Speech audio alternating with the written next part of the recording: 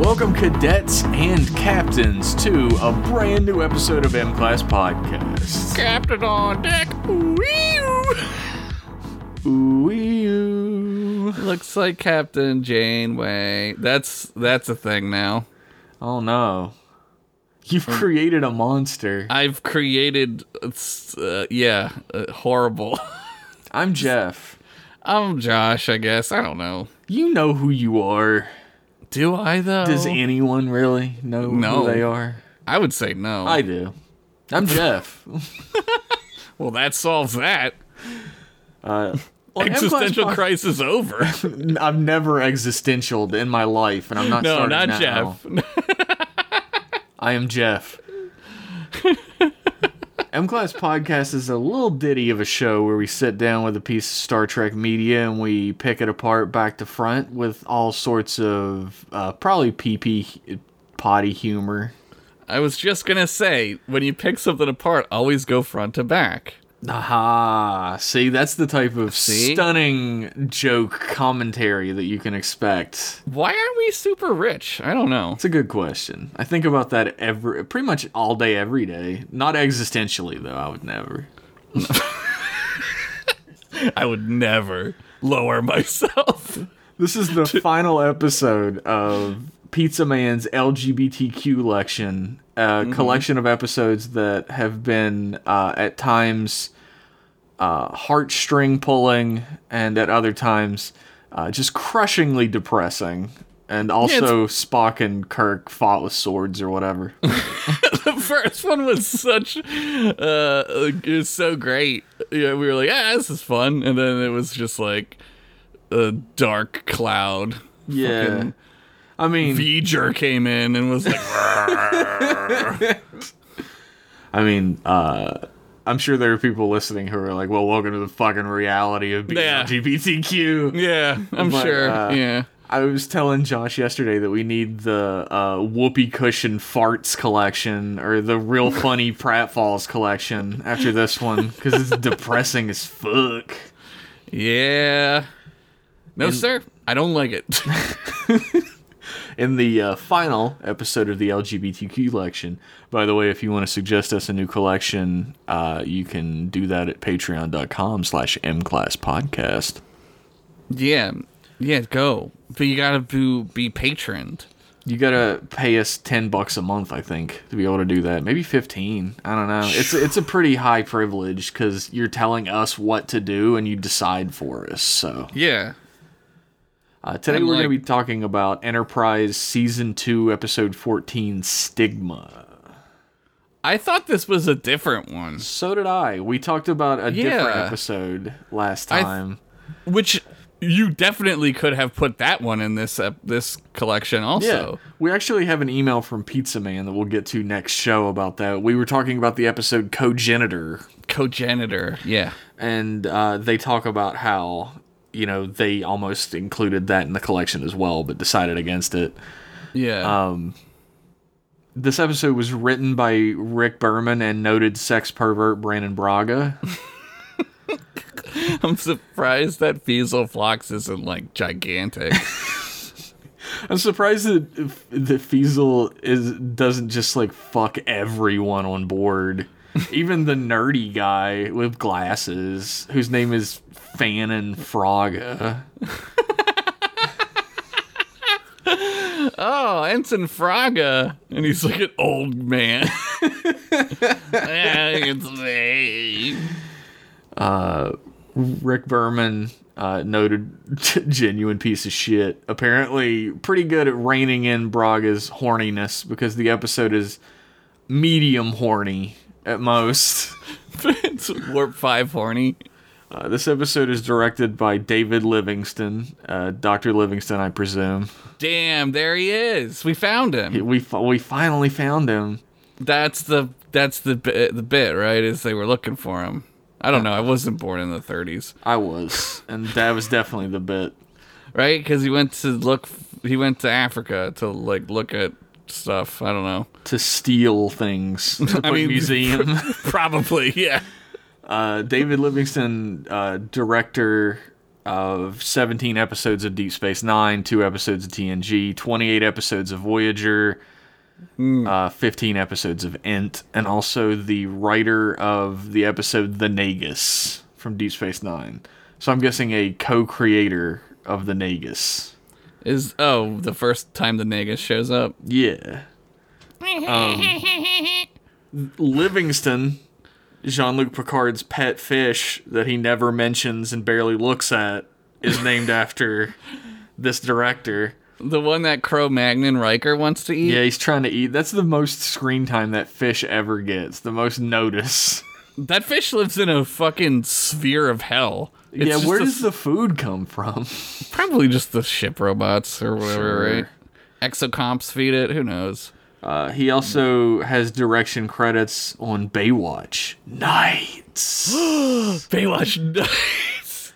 Man, what a dumb fucking show that was. What if the beach, but at night? What if the beach, but at night and no swimsuits? Great idea, guys. Only boobles.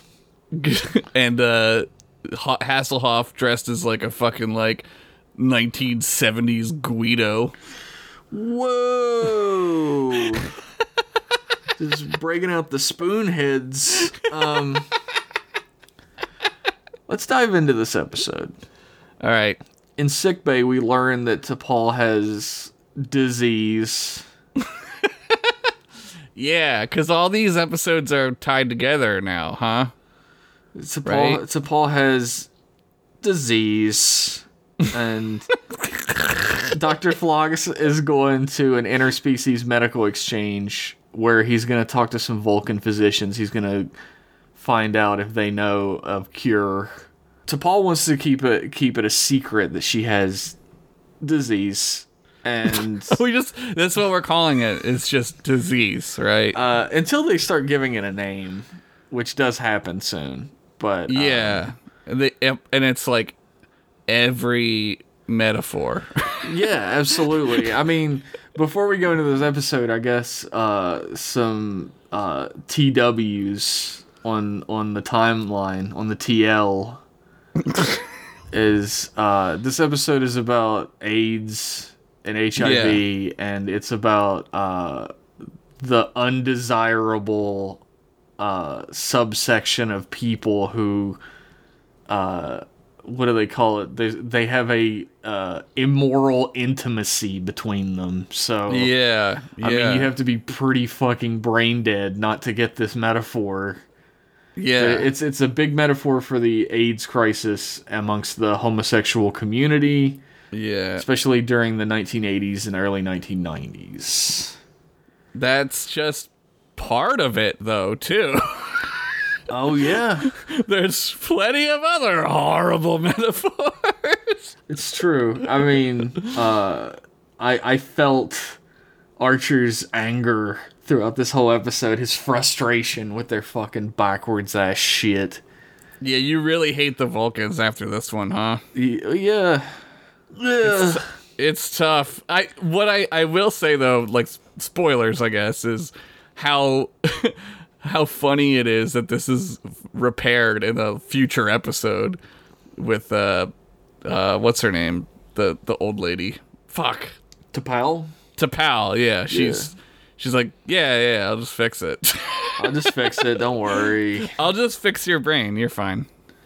You don't have disease anymore. Yeah, disease gone. Apparently the metaphor of disease is over. We're done with that. That's not what this episode is about. Phlox is like, look, I'll keep it on the DL, but we have to do something because this disease might kill you. Will probably kill you. Even it's not it's not even like a may type thing. It's probably. Well, this is where they list off the things, and they not so slyly put in immunodeficiency at the end. Yeah, it's a list of what happens if you take Skyrizi, and then immune deficiency at the end. It's like multiple sclerosis, but also HIV, I guess. Why not? Pretty much. They tried to, make it its own thing. It's called Pinar syndrome. Piener syndrome. Well, let's not make light of it. On our comedy podcast? No. What we're talking about? Yeah. So the Enterprise arrives at Dikendi 3. And, Dikembe Mutombo 3. oh, man. That would be planet. great, wouldn't it? If he was on the episode. It's all Dikembe Mutombos. Dikembe Mutombo. And he's every physician at the Interspecies Medical Exchange. He's playing every type of alien. That would be amazing. But one of Phlox's wives is coming on board, Feasel, and Phlox is like they're doing some tantric shit, right? Where they haven't seen each other in years, but they're trying not to jizz, so they're trying not to like spend too much time together. Yeah, but they like sniff each other. That's how they kiss. And everybody's like, ugh. Everyone's weirded out by it, which is like really dumb. It is dumb because like the thing is like we put our wet ass mouths together. That's weird as fuck too when you really think about it. Yeah, no, what we do is super weird. We were just talking about before the show. Like, there's tons of weird shit we do. Oh yeah, humans do some fucked up stuff in the name of sex. We're Go on the internet and type in fetishes. See what comes up. Yes. But Feasel sees Trip Tucker, and apparently he's got the type of pheromones that really get alien chicks going. Because she wants to fuck hard. She's like, horde wants to fuck. Yeah, it's, she is not, she don't even care. She just, like, shows up and is like, hey, will I see you later? And he's like, well, I can't come to eat lunch with you because I got to do this microscope shit. And then she's like, yeah, but, like, can I, like, look at your penis later? And he's like, okay. What? She's like, yeah, what that dick do? How many dick do have you? That's the universal question amongst aliens. How many dick do have you? You Klingon or just a one-off? You only got the one peener. I mean, does it blow up like a blowfish? I was just going to say that. Holy got to shit. it first, baby. Same fucking guy.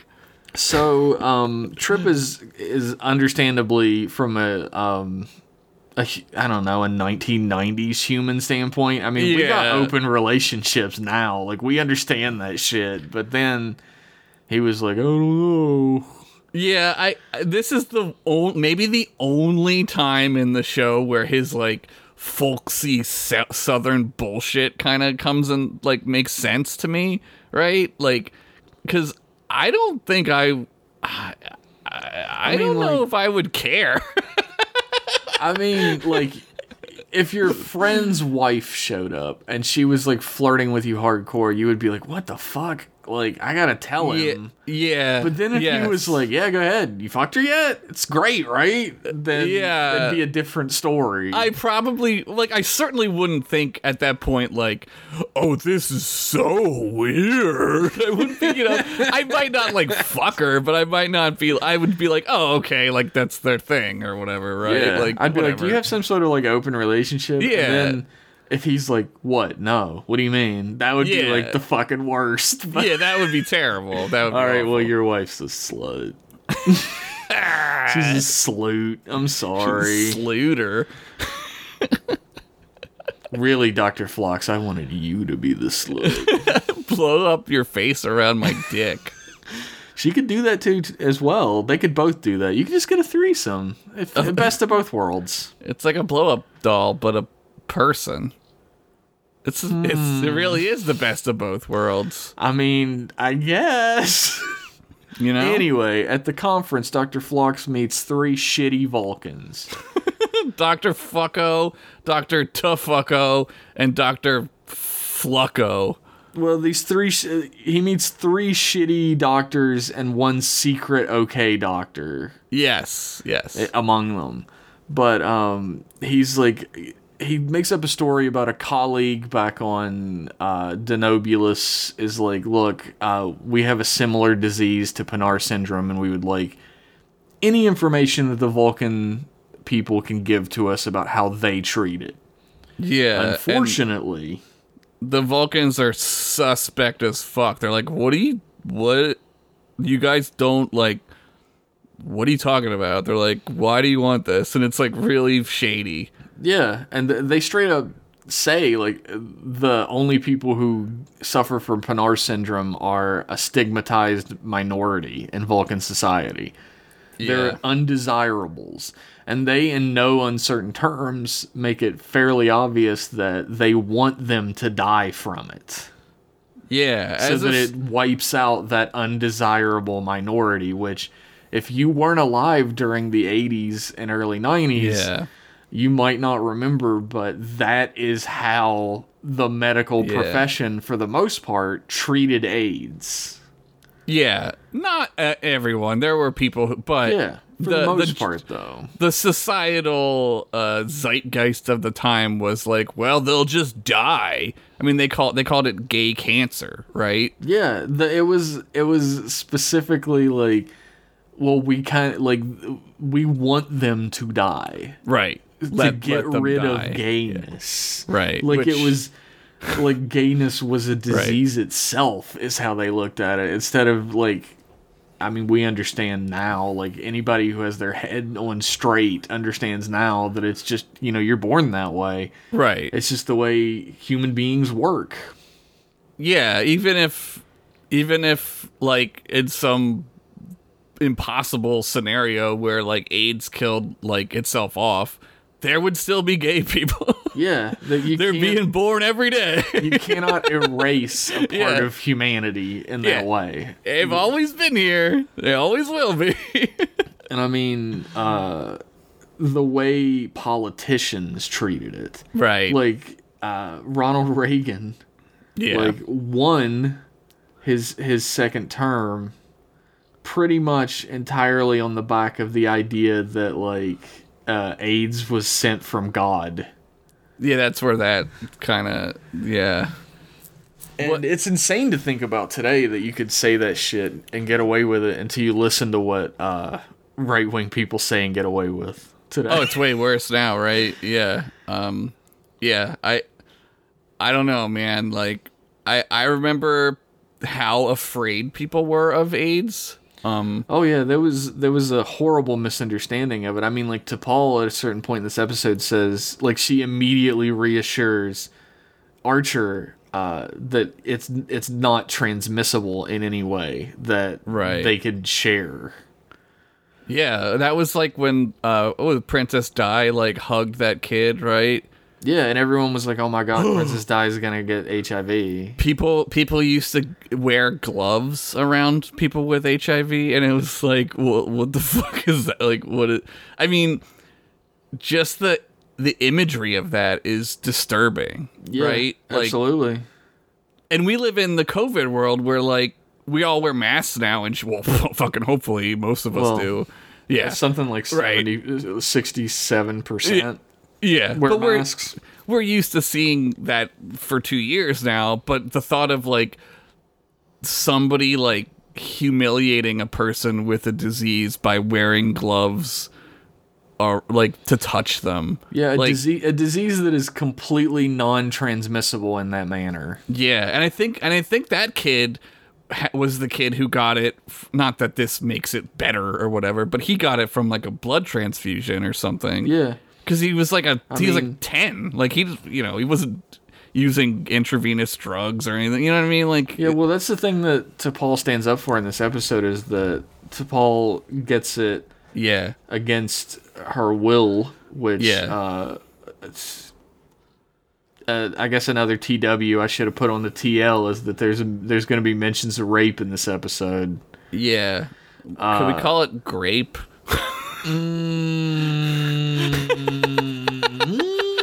No, probably not.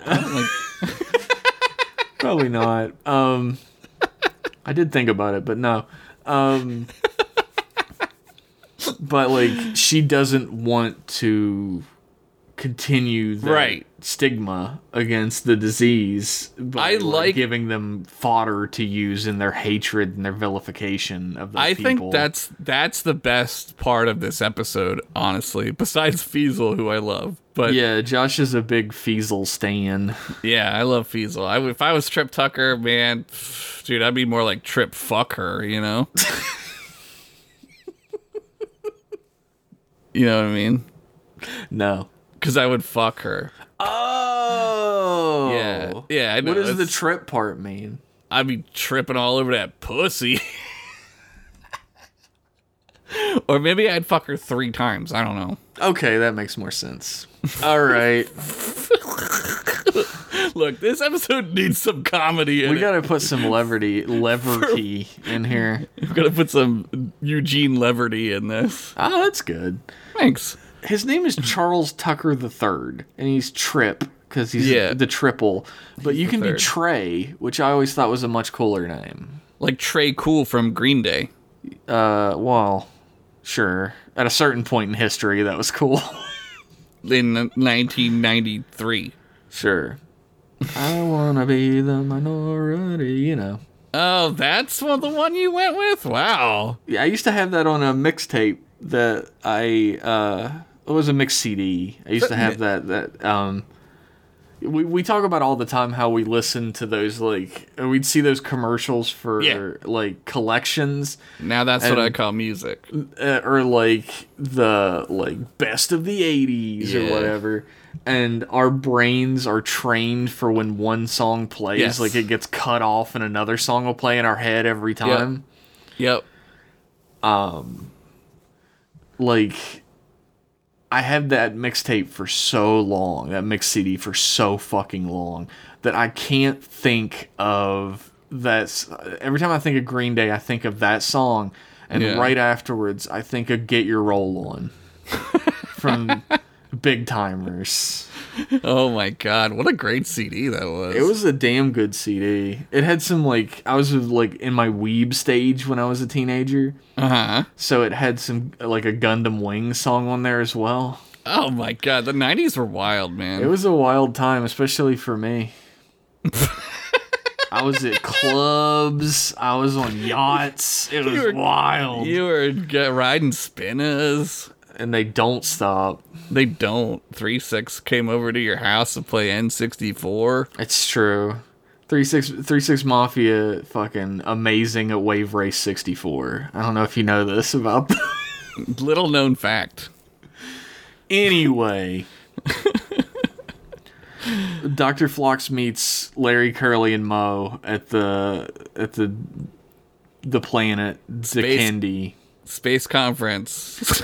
And he tries to talk to them about Pinar syndrome, and they're straight up like, "Look, we don't have any information about it. We're not going to give you anything we have." Well, first they're like, "We need to consider your request." Yeah. And then we flash over to Archer and T'Pol having a little meal together, and T'Pol's having her little plo meat soup. Yeah, she's cutting up a breadstick with her knife and fork.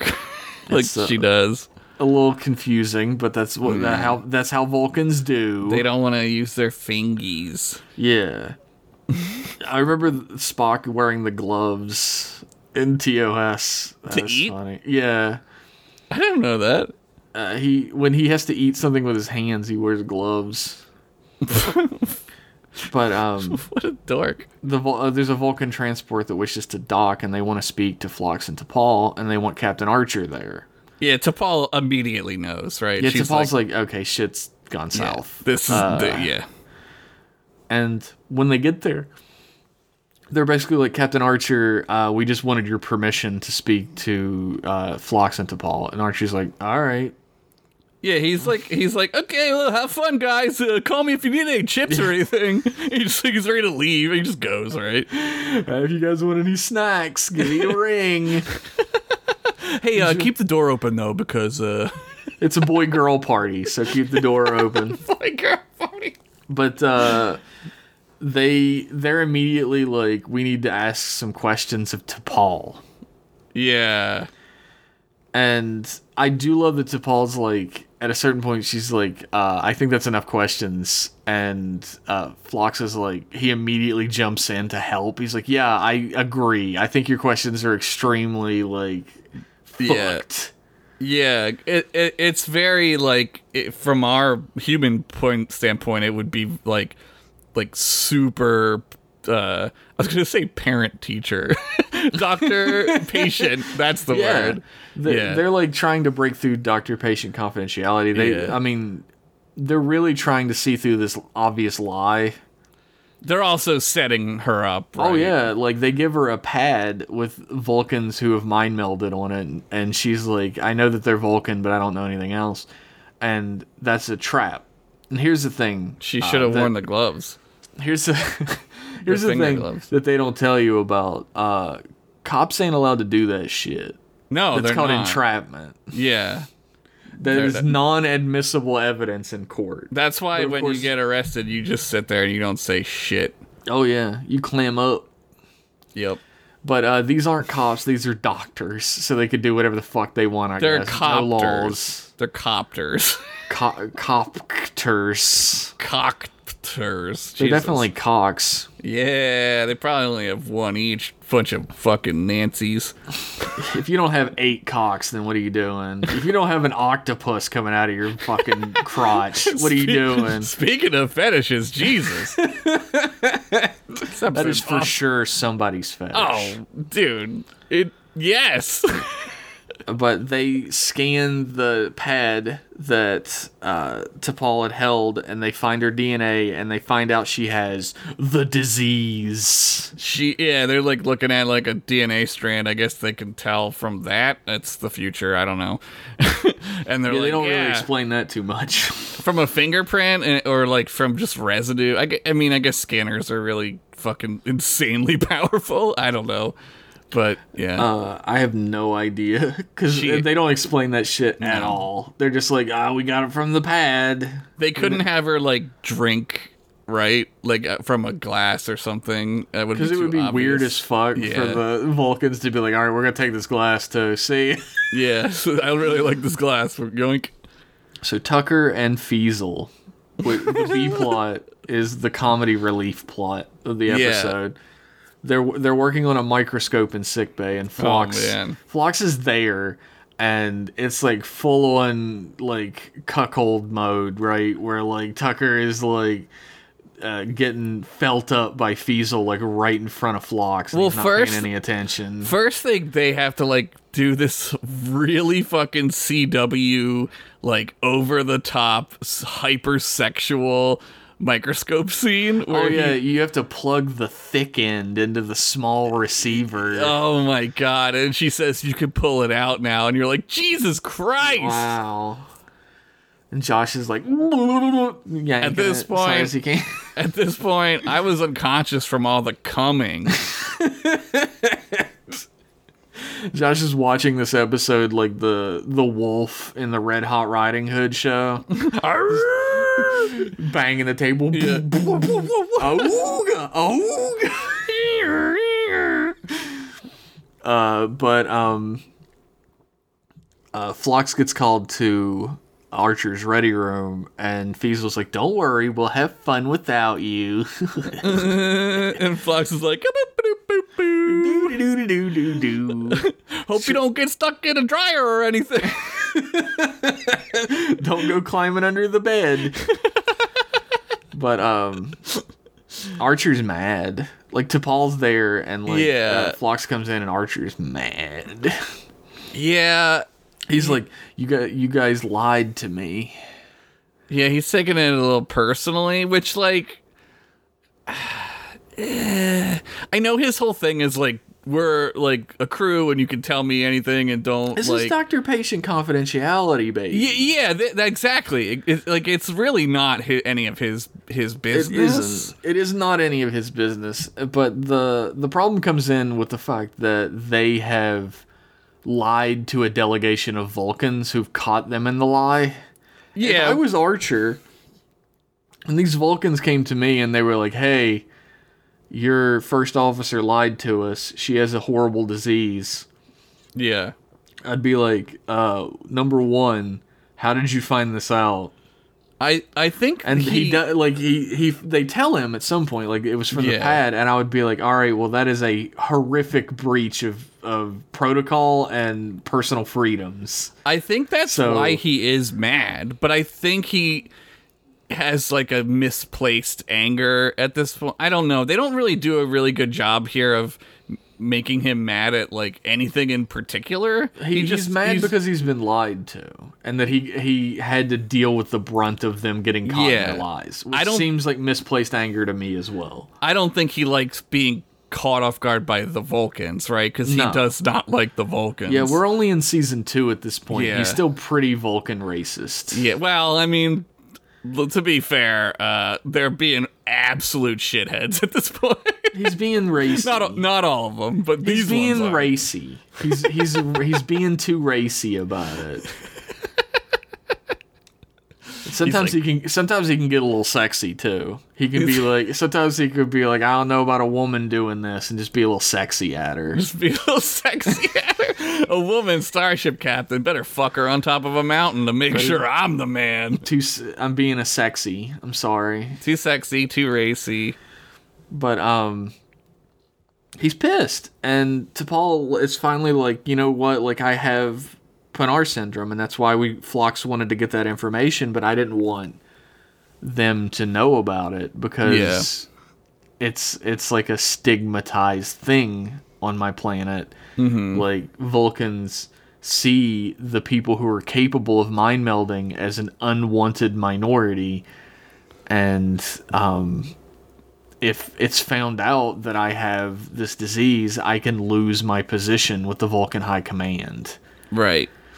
I'd like to also do another spoiler alert and say this also fits in with what we learn later about the Vulcan High Command. Like, sure. I mean, it's like they've poisoned Vulcan society is what we'll leave it. Yeah. We'll leave it at that. Yes. And why they've done it. Yes. We'll leave it at that. But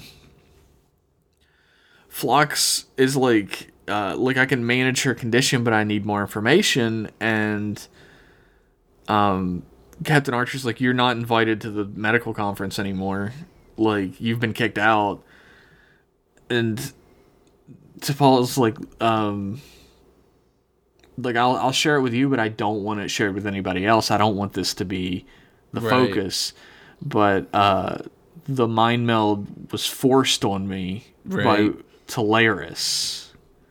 Yeah, that guy, that Vulcan dick. So this episode, we were watching this episode and like messaging each other back and forth a little bit at the beginning, and before I started jerking off to Feasel. Yeah. And before during. And during. Shit, I said it.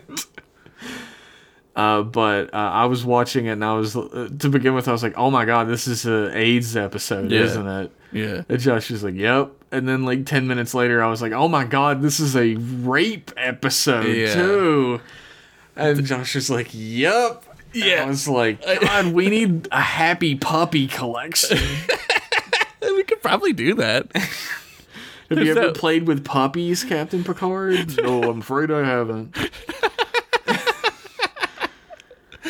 Yeah, they really piled it on in this one.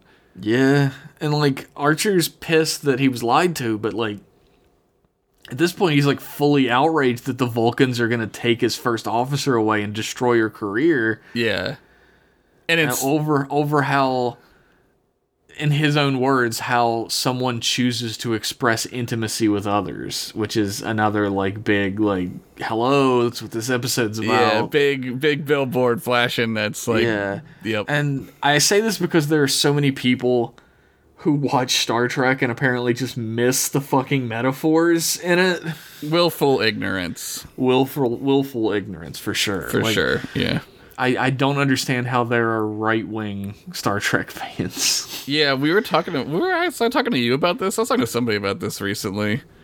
I mean, I talked to you about this a lot, but yeah. I don't understand, like, I don't get it. Like, this is like the most obvious metaphor in like any episode we've watched ever. Yeah, you know? This is fully like, if you know anything about the AIDS epidemic, then this episode is gonna hit home for you. Yeah. The rape stuff adds another layer of depressing reality to this. Horribly depressing reality, for sure. I will say though, I enjoyed how it plays out with T'Pol, because I think for a show that was made in 2003, they really do a good job of being like, look, like, I'm not going to do that to these people. Yeah. Which is great.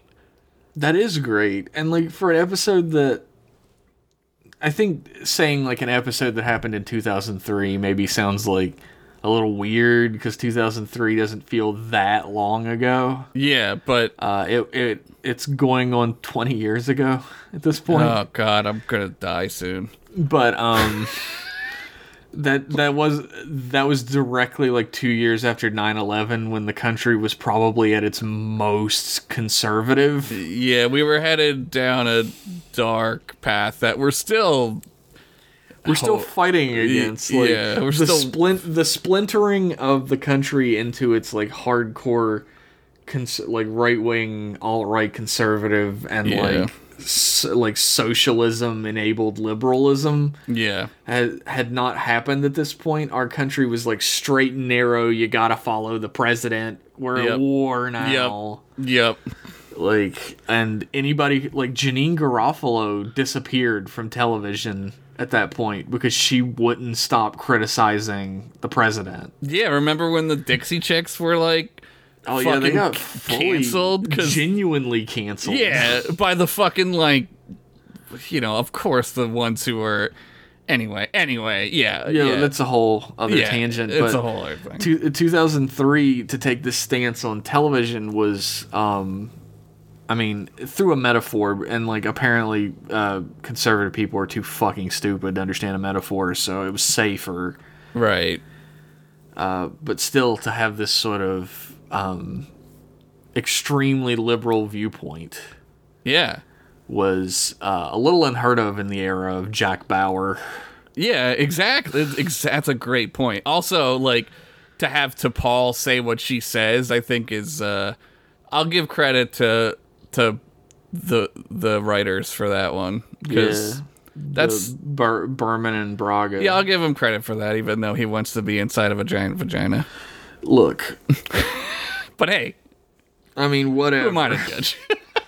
Everybody has their weird fetishes. I, for one, enjoy sexual intercourse. So, hot takes here today. Super hot takes. I enjoy missionary and doggy. Both. I'm a degenerate that way. Dude. What? Can we have that be a part of the dogs collection? Doggy style? There's just a porno in there? It's just the last episode of Longmire. Oh no. The flashbacks. The flashbacks. The flashbacks. I love that Longmire was definitely supposed to be like this like older hunky like sexual kind of dude, but like his mouth just hangs open droopy like a pop does all the time. It's for like fucking like our parents, like our moms who are like, oh yeah, like. But then he has sex with like a younger lady. Like, that doesn't work. But that's gotta be for the dudes, the straight dudes, right? I guess. You gotta be like, look, he's still... All the straight dudes I know didn't care for that scene. No. I was like, hey, Sackhoff, what are you doing? No. I don't know who that scene was made for. Probably the guy that plays Longmire, honestly. He was like, look, I played Agent Smith #2 in the first Matrix. I was in the Matrix, damn it. Oh yeah, who did you play? Agent in the background. The other agent. Not the second one in the second one. The other one in the first one. The third one in the first one. The third guy in the first one. Holy shit. Of the trilogy. Captain Archer goes down to the planet because he's going to raise some human hell like he always does. And the Vulcan physicians come out and he's like, what are you guys doing? Like, why are you doing this? Why are you trying to ruin my first officer's career? I really like, I thought this was really funny and sort of like kind of racy of him to do. Sure. When he goes down, he like doesn't know where the doctor that he's looking for is, and he can't like tell them apart. Oh yeah, he's like, oh, they're all just Vulcans, whatever. He like walks up to a group of them and he's like looking like, is that one of them? No, okay, because like their hair all looks the same and shit. And I was like, a little racy, a little racy. He doesn't know what the Vulcans look like. But the doctors are just like, hey, go fuck yourself. Like, yeah, he's like, look, T'Pol isn't. You've got her DNA. You know she isn't part of the subpopulation that's capable of mind melding. And they're like, it doesn't matter. She did a mind meld. And it's like, I was under the impression that all Vulcans could mind meld. They Does can. that get revealed later? Yes. Yeah. They can. T'Pau is like, yeah, all of us can do it. Like, it's not a thing. And I just remember feeling like laughing at myself when we were editing the Trek Kings crossover. That, like, Vulcans talk about mind melds being a terrible intimacy that you only do at the last minute. And I did 3 of them in the first 10 minutes of the podcast. Dude, honestly, man, like, why? Like, whatever. Just fucking mind meld your way through life. Who gives a fuck? Yeah, my dude was a very bad Vulcan anyway, so it doesn't matter. You know, some people fuck a lot. Some people mind meld a lot. It's just Sure. whatever. Who cares? Saris was a very bad Vulcan. But like, there's a great moment that's like this little moment of foreshadowing that I like, where the doctors leave except one of them stays for like a second and looks at Archer. Yeah. And Archer looks at him and he just has this like look on his face that's like apologetic. Yeah, as he leaves. He's saying sorry with his eyes, and like for a Vulcan, that's like, holy shit. Yeah, right? Absolutely. That's a great gesture. Yeah. And when they go back to the ship, T'Pol says that she's been contacted by the youngest of the doctors, and like our boy Archer is like, what does that fucking green-blooded hobgoblin want with you? He's like, I'm coming with you. I'm dropping you off and making sure you go inside. You have to stand 6 feet apart at all times. Yeah. But Dr. Eurus is his name, and he's like in a creepy back alley that like a lot of people are using. Like everybody's just kind of walking around. Yeah, it's a little Star Warsy here at this point, right? Sure, like, a little bit. I'm always like, oh, right, this kind of like episode 2 was just out, so they kind of have that like really bad, like establishing shot animation shit going on, right? Like it's an alley that has a bunch of random aliens walking around in it. Yeah. Even though at this point, like, we shouldn't know this many aliens. Yeah, and they're not doing anything, and there's nothing around them. They're just walking around. Yeah. But Dr. Eurus is there, and he gives T'Pol a box. Yeah. That has 4 harmonicas in it. And he says, play your blues away. She's like, this is all the research that we have on it. And T'Pol's like, why would you put your career in jeopardy? And he says, like, there's too much intolerance these days. Somebody has to stand up against it. Yeah. And he reveals that he himself is a filthy, filthy mind melder. Yeah, I like when he says there's more intolerance today than there was 1,000 years ago. I was like, oh, man.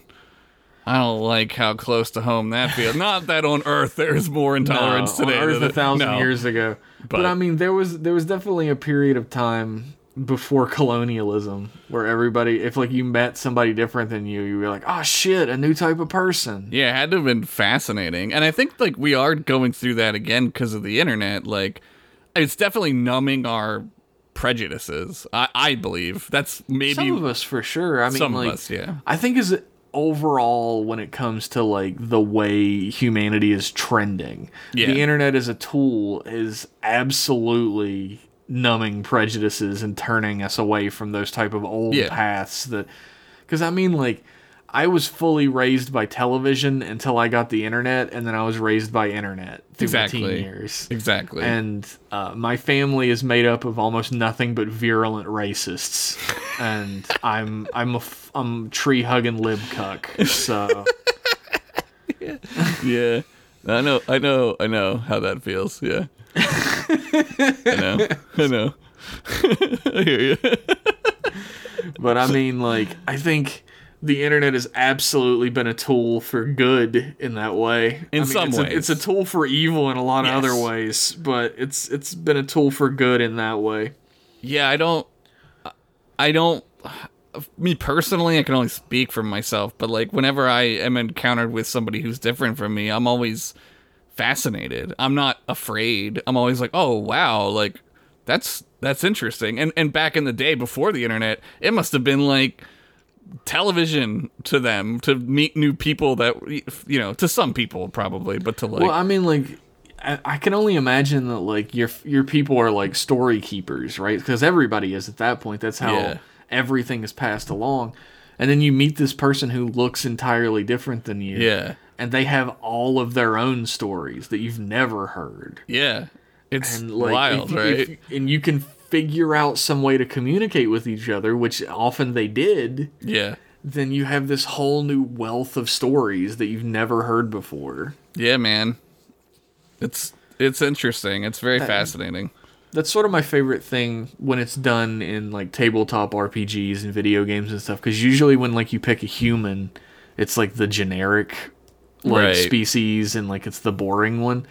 I'm always a big fan of when in like the tabletop games and stuff, the thing that sets humans apart from the other species is that we're so diverse. Yeah. And like we come in this like myriad of colors and shapes and backgrounds and experiences, and all these other species are far more homogenous. Yeah, it's exactly like Star Trek, right? Where a lot of the time, like, since we are humans telling human stories in the medium of Star Trek, right? Like, humans are much more diverse and complicated, but also it makes us, like, special in our stories because we are also viewed as, like, highly empathetic. Also, we're viewed as highly violent. You know, like, there's all this crazy... There's that dichotomy in human beings that comes through in Star Trek a lot, where, like, we can be the most, like, heartfelt, emotionally open and empathetic people who will go to know, like, the ends of the universe to help others. But we also have within us the capability for immense cruelty and violence. Yeah. We're, like, put to shame any Klingon or Jem'Hadar, right? Like... it's wild. Like, it's what Quark says about us. You take away our creature comforts and we become more volatile than any Klingon. Yep. It's interesting. We humans are a strange breed. We're weird. We're fucking weird ape people who don't have tails. Where did my goddamn tail go? You don't want a tail. You'd have to wash it. It would suck to have a tail. Would it be hairy? You take you get like a Goku tail, right? Yeah, but then the full moon happens and you turn into a fucking rage gorilla. So? Well, say goodbye to society, dude. Say goodbye to Grandpa Gohan. You're gonna kill your pop-pop because you have a tail? Is it worth it? My favorite part about that is I don't think Goku ever found out that that's how his grandpa died. Did they ever tell him? Isn't something I don't think anyone ever tells him that. Hey, you killed your pop-pop because he turned into a fucking super monkey. He's too stupid to understand it. He just likes to eat rice. He loves to eat everything. He loves to eat dinosaur. Get it? His favorite. Because metabolism's high. Anyway... It's time to take a quick commercial break to thank all of our big sponsors for this episode. They all happen to be from the early 90s for some reason. We'll be right back after these messages. After these messages, we'll be right back. I don't want to grow up. I'm a Toys R Us kid. Hey, you just said the magic words. Now look what you did. I don't want to grow up. I'm a Toys R Us kid. You get the best for so much less, you'll really flip your lid. If it's new and hot, It's a toy they've got. And the prices are hard to beat. I don't wanna grow up, 'cause if I did, You couldn't be a Toys R Us kid. more games, more toys. It's the world's biggest toy store. Let's go. Back to the show. Welcome back from those messages, everybody. Hopefully you bought whatever product that was in 1992. Yeah, or sometimes I'll put in a commercial for like a 1970s dumb commercial, like stockings. Stockings? I don't know. I don't fucking know. It's like hard to find stuff. It's true. It's true. It's hard to do stuff, you know? I agree. I think it's been. I think we 6 missed. weeks since you looked at me. I think we missed last month putting a commercial up. Oh, sorry. I'll put up 2. I'll send out 2.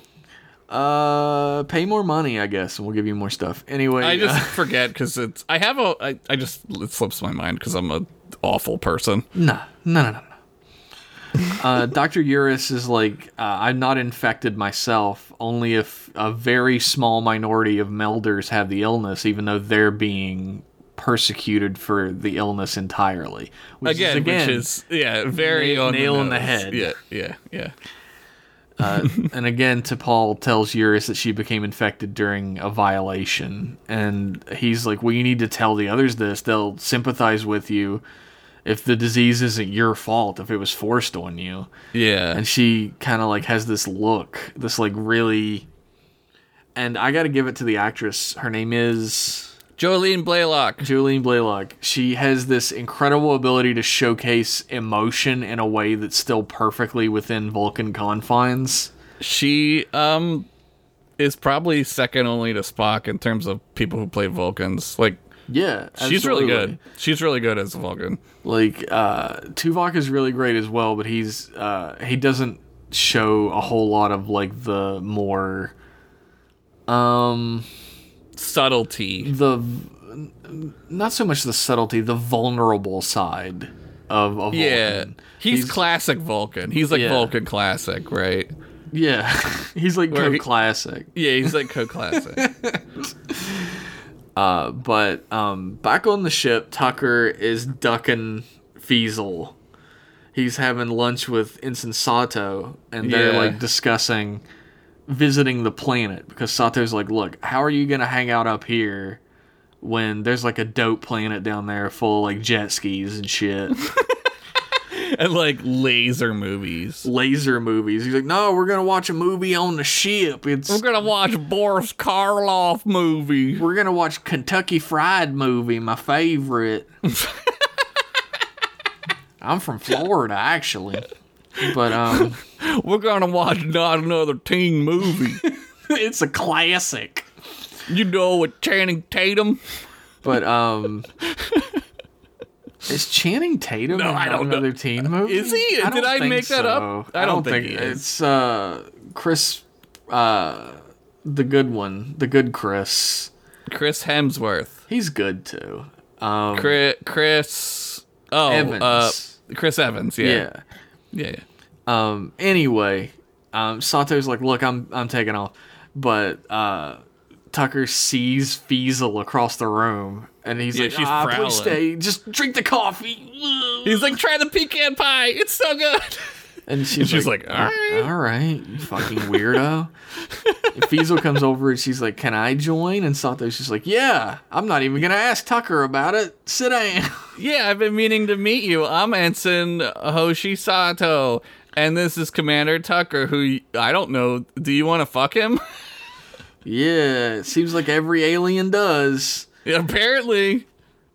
But Feasel's like rubbing his leg the whole Playing time. footsies. Yeah, And- with their sock on, which is really weird. It And is strange. You know there was a meeting where they were like, she has to have a stocking on. This is too sexual. It's too sexy even for CW, where we rub blue goo all over each other's naked bodies in episode 2.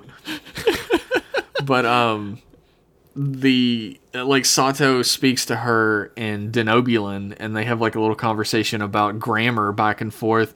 And Tucker's like, y'all talking about me? I feel like I'm being talked about. And they're like, actually, we are. And Fiesel's like, oh, Ensign Sato is just talking about how attractive she finds you. Yeah, this is like some fucking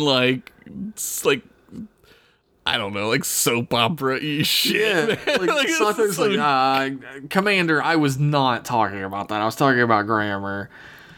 And Fiesel's like, whatever. She's like, well, dude, I gotta go, bye. What, like, the duplicitousness, man. Like, she does this to get Sato out of there. And Tucker's like, look, you're married. And she's like, so what? I'm a woman. Isn't that all that matters? And Tucker's like, gotta go. He pulls his collar and he's like, and he jumps up and hides his boner with a notebook and runs away. And then everyone's favorite character who has the most personality, Malcolm Reed, is in the gym. Well, he goes to the gym to work out his sexual frustrations, right? And Tucker's like, Reed, what do I do? And Reed's like, you should probably just avoid her. He's like, no, I need to talk to Phlox. He's like, I wouldn't tell Phlox about it. Yeah, he's like, I saw him get mad at his hamster once. One of his patients bit him, and he turned into Mrs. Puff from SpongeBob. Oh, he turned into Yoshi after he eats a turtle shell with wings. He stomped all over us. Flew around with wings. It was weird. But Tucker's like, no, I gotta tell him. I like how Reed's like, I think she's attractive. And it's like, yeah, no shit. Yeah, Reed's like, well, can I fuck her? Dude, he's always like trying to get them sloppy seconds. He is. He is. Lieutenant, that's why. Always a lieutenant, never a commander. Uh-oh. There's so many patrons at the lieutenant level who are like, wait a minute! If you want to fuck Fiesel, you gotta be a commander. Or you gotta be cool with sloppy seconds, I guess. Yeah. Phlox is like looking at the harmonicas that Dr. Eurus gave him. He's like, well... He's like, it's not a cure, it's the blues. Oh my God. But he's like, I think I can find the cure, though, because I'm far more motivated than the Vulcan Medical Council, since they want you all to die. I like how highly he thinks of himself. He's like, I could probably figure it out. I'm the greatest doctor in the world, because I'm the main doctor in the show. Jesus Christ. All right. Well, let's do that, then. The captain comes in and he's like, look, bad news, everybody. The Vulcan delegation, the doctor from the Vulcan delegation is a ranking member of the Vulcan Medical Council and has decided to recall T'Pol and take her back to Vulcan with them, censure her, basically. Yeah. They're going to take her back to the High Command and put her on trial for being gay. Sure. Put her on trial for having HIV, really. Yeah, it's a little muddled. It's a little like they try to hit it home a little bit, but it's still like for like a logical not bigot like myself. I'm like, wait, why are they? Yeah, you have to have a bigot brain to understand why they're doing it. What's the problem? Yeah. I think that they understand that she's not part of the minority, like, DNA-wise, but they're spreading their influence through the non-minority, and that they also need to be taken care of, quote-unquote. Right. It's a political move, right? Yes, it's absolutely. A strategic political move. Archer and Phlox are both on board with Dr. Eurus from earlier, like that T'Pol needs to tell the council and to tell the medical council, even before she goes to the High Command, that she was forced into the mind meld. But this is when the episode takes like a turn for like a very realistic viewpoint that I think is like very noble. She says it doesn't matter how she got the illness. If she talks about it being forced upon her as a defense, she's like joining in on their prejudice. She's condoning it. And She's indicting everybody who can mind meld, which is very forward thinking and very like. And I feel like in any other show for the time, she would be like, well, they would play up the like, well, I don't know. I'm so traumatized, you know? But instead she's like, no, like, I know what happened. It doesn't matter. Like, no, she's part of this group, these people who suffer from this disease, and they shouldn't be treated horribly because of it. This bigotry shouldn't stand against this minority of people. Yeah. It's a really good, maybe one of the best T'Pol moments. Like, she's all right in the show, but this is like a really good one. I remember there were people who stood up and were like, talked about AIDS and HIV and talked about how it wasn't spread in the way the public was thinking it was spread. And they stood up for the homosexual community who were being villainized as being like hyper spreaders. And none of that was particularly true. It was just they were extremely susceptible to it because they weren't getting the correct medical care. They didn't have the correct insurances because they were gay. Yeah, also the population centers that they lived in, there were more gay people and more people in general, and that's always going to add more like chances for the disease. Meanwhile, straight people also dying of AIDS. Oh yeah, that's the thing. And those people who stood up and took up for the homosexual community were always labeled by the general public as, well, they're gay and hiding it and they have HIV. That's why they're taking up for it, because otherwise why would you take a stand? And I think that's sort of what's happening with the Vulcan Medical Center here in T'Pol, is like they're like demonizing her for taking the stand. Right. And I think we sort of look back with this sort of like rose tinted glasses on the 1990s, and like a lot of Republicans look back with these rose tinted glasses for the Reagan years, the 80s. Yeah. But I was just thinking about, I saw a tweet the other day where they were saying like people look back on the 90s as this golden age of freedom and like anti-cancel culture or whatever. And I guess they forget about the public hearing and indictments in the Congress over Mortal Kombat. Yeah, they forgot about like Tipper and Al Gore going after fucking like NWA, right? Yeah. And it has nothing to do with the music. It has everything to do with they were black and being successful. That's what about all. What about the fucking public hearing they had over censorship when you could see Rachel's nipple through her shirt? Yeah, you Friends. You could see her titties.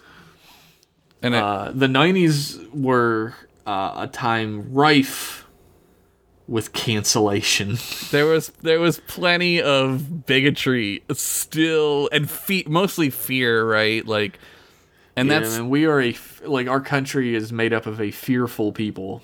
Yeah, I don't know why we're so afraid. I don't know why. I guess it's just like it's like trained on us to be that way. Sure. I mean, like, I think the 80s is probably when the news realized that bad news does better ratings wise. No, I think you're right. I think you're at, like, it is the news. And I feel like not to suck our generation's dicks, but I will.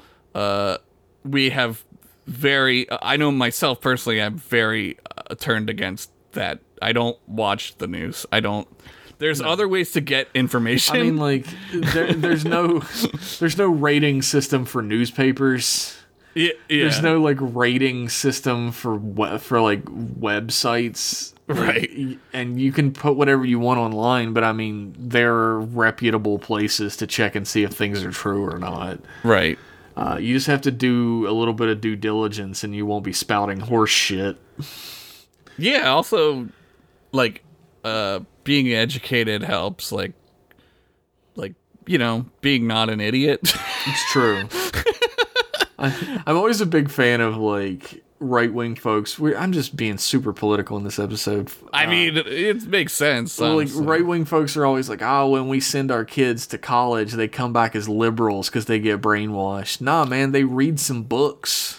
I always talk about that. Mike and I would always talk about our parents sent us to college, and then they were pissed off that we learned shit.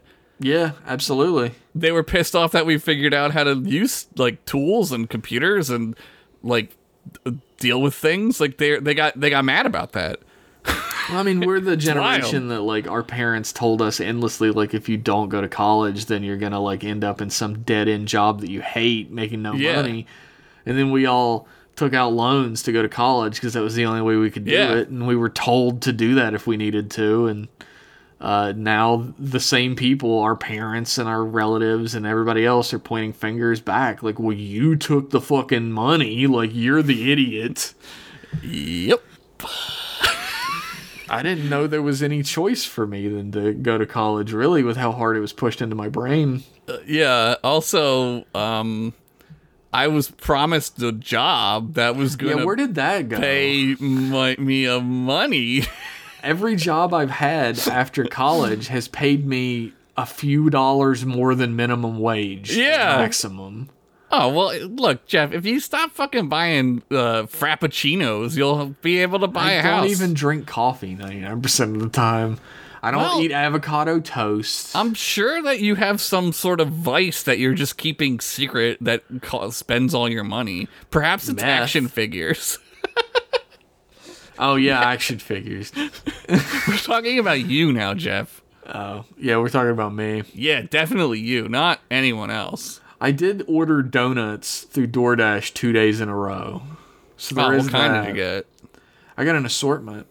I got the Simpsons donuts. They're great. The strawberry topped one with sprinkles. Sprinkles? Yeah, I get those. I got some of those. I got glazed. I got the chocolate covered with sprinkles. What And about chocolate glaze? I got a powdered one. I don't like powdered that much. I like powdered. I like chocolate glaze, but it gives me death. Well, every chocolate gives you death. Yeah, but chocolate glaze rules. It does rule. I'm not gonna not eat chocolate glaze. So get fucked. Anyway. You're not my dad. Well, as far as we know. That's true. Could be. Be some weird time travel shenanigans happening there, but... Yeah, also, have you met Linda? Maybe. I don't know yet. But she is not going to indict an entire peoples just so that she can get out of some trouble. Yep. And I think that is cool as hell. But Yeah. Archer goes back down to the planet and he confronts the oldest of the Vulcans, Dr. Orat. I guess he chooses him because he can tell him apart from the others because of the gray hair. He's got a gray Mo haircut. Because he's a little racy. Dr. Yeah. Archer's a little racy. I like how he's like seething though. Like I like Oh, he's so mad. he's like trying so hard not to punch this guy. Like, But and I do like that because I would be feel that mad way. too. Yeah, yeah. But Archer finds out through looking through Vulcan protocols that T'Pol's actually supposed to get a hearing before any of this happens. And Dr. Orat's like, well, I'm sorry you don't understand the intricacies of our species, but like, this doesn't apply. There's nothing to litigate over this. And Archer's like, I disagree wholeheartedly. Yeah. He's like, And where he's I like- come from, we debate everything, which is He's like, it's a funny. waste of your time. And he's like, it's my time to waste. It's very Kirk. Yeah, and I thought very that was Kirk. great. Yeah. And he's like, fine. We will not push back the date of our departure, though. So it has to be tomorrow afternoon or never. And Archer's like, good, fine. He's like, great, I'll be there. And he's like, I'll see you there. Fine, as the door closes. I thought that was funny. The But guy who plays the doctor is really good in this scene too, because he's playing like he's trying to maintain his composure. yeah, but he's so offended. You can But tell. but he's so annoyed. But he's Vulcan, and he can't be annoyed, right? It's he has really he has good. to control those emotions. Yeah. Back in Sick Blay, Yeah. Phlox is treating everybody's favorite character, Travis Mayweather. Travis Mayweather is like, I fell off a mountain, I broke my leg. I fell off of a camel, I broke my leg. He's like, I was playing monkey in the middle with some bulls, some space bulls, and I got bashed. I like how Phlox is like, good thing it wasn't lower. And Travis is like, oh shit, my dick area? Travis does have this look on his face like, oh god, you're right. I didn't even think about that. Yeah. But there's a little bit of comedy here. He's trying to explain this alien sport in a way that Phlox would understand. He just doesn't get it. Yeah, he's like, don't you have monkey in the middle on Denobula? And then he's like, I don't think so. Why would you do that to a monkey? Like, he doesn't understand, yeah. But Tucker comes in and he's like, I need to talk to you. And he's like, cool, what's up? He's like, I mean privately. And Travis is like, all right, you could have just asked me to leave, but He ordered him to leave, right? bye-bye. Guess I that'd just be find kinda- that so rude. Like, wouldn't you be like, hey, Travis, can I talk to Phlox for a minute? Yeah, I don't know how I would do it because I'm like socially stupid. Like I probably Yeah, but would. he's like, hey, Phlox, can you make this guy leave? I probably would have just waited. I'd have been Yeah. nah, I can hang out here for a second, right? Like, Yeah, absolutely. But That he's would just get like, the he's just hint, like, yeah. Phlox, make this man leave. yeah, make this this 18-year-old child who keeps trying to kill himself leave. Make this man leave my presence, please. But Don't you have like a Jeffrey's tube to float around in, Travis? Tucker's like, Phlox, I need Feasel. I mean, Mrs. Phlox has been making advances, and he's like, sexual advances? Yeah, and the way that he's playing it is like you can't tell, Yeah. right? You're like, oh And shit. he's like, yeah, I'm afraid so. And he's like, oh, awesome. Did she offer to give you a rose petal bath yet? Tucker's like, what?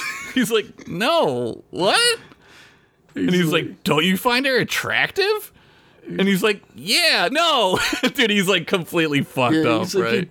you don't mess around with another man's wife. And Phlox is like, you're lost. You're lost. Dude, at that point, I would have been like, you know what? All right. If I was Phlox, I'd have been like, hey man, maybe you should look at some like records of human sexuality. This ain't Yeah. weird. This is not No. not normal. Yeah, like, I don't know. They play up his like folksiness, but he fucks that what's her name princess on that swamp planet. He doesn't care about that. Well, he was so horny from being in a swamp again. But like, what's the difference? I mean, I guess because he's married, but he knows that they have like polyamorous marriages. Like, Yeah, they're sitting there talking about the numbered wives and husbands and stuff. yeah, Like, Phlox is not Feasel's husband. He's one of her husbands. yeah, and yes, She has exactly. two others. Right, it's not a what do they call that? What's the thing that the Mormons do? Polyamory. No, the bad thing, where the wives sure. The bad thing, Polly Shore. Where it's just the wives and then like fuck, I can't. I'm like a big idiot today. I'm sorry. Polygon. Polygamy. Polygamy. Yeah. Thank you. God, we fucking got there finally. I definitely didn't Google that or anything. Yeah, And it's, still say the wrong one. so it's not like I would say polygamy is like sexist and controlling, right? Because Oh, it's yeah, just yeah. the men with wives.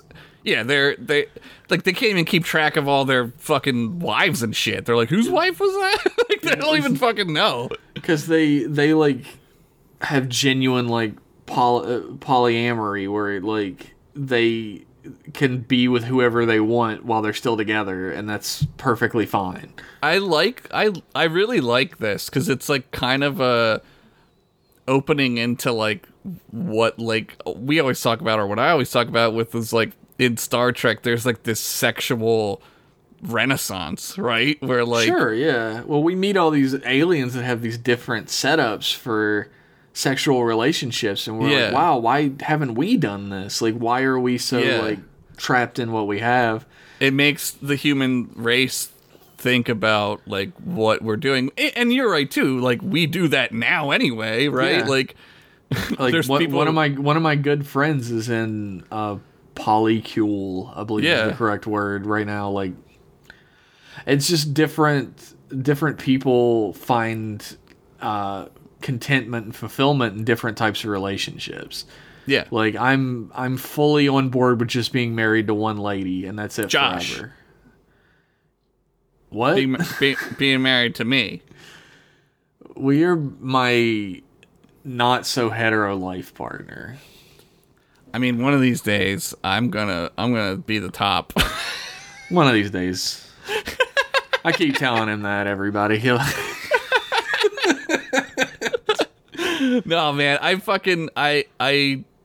think it's interesting, like, right? Like certain people just like different things, and like that's Yeah, okay, absolutely. man. It's none of anyone's fucking business. And I think it fits well with this episode. Maybe not like really well, because it's a little goofy, right? Yeah, I mean, this is definitely the like comedy relief section of the episode. Yeah. Like, I don't think Rick Berman and Brandon Braga really thought that this was all about sexual awakening and No. representing genuine polycule relationships. 'Cause, I mean, no. the way the Denobulans work isn't like a polycule where like everyone is dating everyone.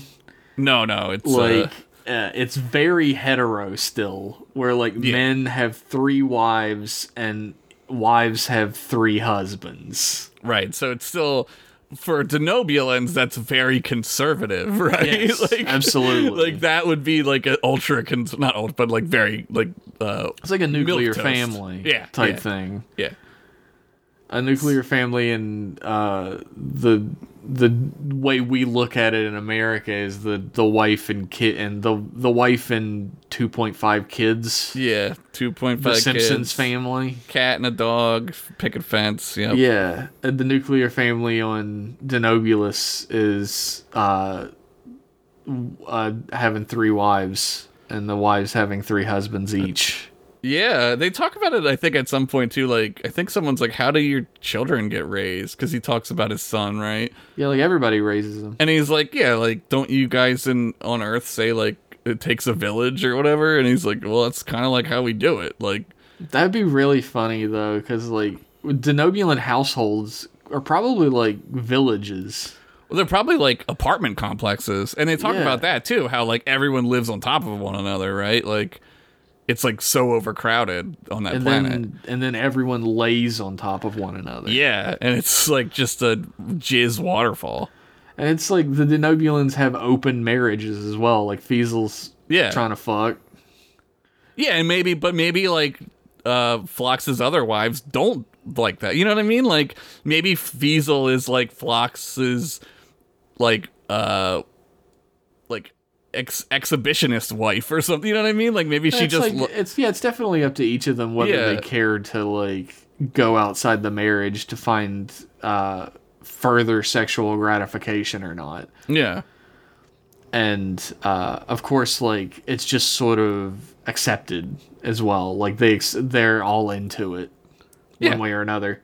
It's not weird. It's not a taboo. No, and again, I think Tucker needs to look at some history because it's not really that weird by this point in history. I would just So- like to point out he's from Florida. It's true. Not even Disney World. Now he's from giant crater in the ground, Florida, wherever. Oh damn! Spoiler alert. Fuck. Anyway, Grand Archer- Canyon, Florida. Grand Canyon 2, Florida. We should make a shirt. Grand Canyon's just Thanks for visiting Grand Canyon 2, Florida. it's just a shot of that movie theater that they go to when they go to the pit, and it's just fucking horrifying. Jesus Christ. And then CBS can take it down. Yeah, they could get mad at us. Archer goes back to the ship and tells T'Pol about the hearing, and she's a little incredulous about the hearing existing, and then she's a little timid about participating in it. Yeah, she doesn't really. She's kind of checked out, right? She's like, yeah, she's ready to go. It's over. Her career's done. But Archer's like, look, this isn't just your opportunity to clear your own name. It's your opportunity to defend that minority that you feel has been so unjustly treated. Yeah. And she's like, look, the one thing I don't want revealed during this is that an assault caused this. Right. I want this to stay with me. It ruins everything I'm trying to stand for. Yeah, and Archer's like, I promise I won't say that. I won't say anything about it. And to his credit, he does. He never does. Yeah. Which is good. I forgot if he did or not, but then I remembered what happens when I got to the beginning. When we do get to the hearing, we find out that the reason why she's being recalled isn't that she has the disease, according to the Vulcans. It's the method that was contracted, which was the mind meld, which is illegal. She had gay sex, right? Like that would be the gay sex is illegal. The gay sex is illegal, apparently in Alabama still probably. Yes. I don't know. At the hearing, that's the first thing we learn. And then Archer gets so mad. Yeah. He's like, oh, we're a young and volatile and hateful race and small-minded. And yet the only small-minded thing I'm hearing now is from you. We don't hold a candle to you in small-mindedness. It's like, he's brutal, man. And I love the quote because you could tell like his character like hates that quote. Like he thinks about it all the time. Oh yeah, when absolutely. he's like you're too short-sighted and volatile. Like he takes it super personally, right? Like he's like the clear implication of all this is that any Vulcan, no matter like how distinguished their record is, how like amazing they are at their job, no matter who they are as a person, can have one mind meld and will just lose everything they've ever worked for. And they're like, yep. Yeah.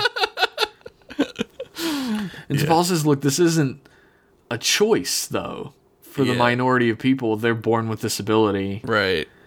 And they're like, oh, well, you were drawn into this perversion. You were drawn into this, like, degeneracy. Right.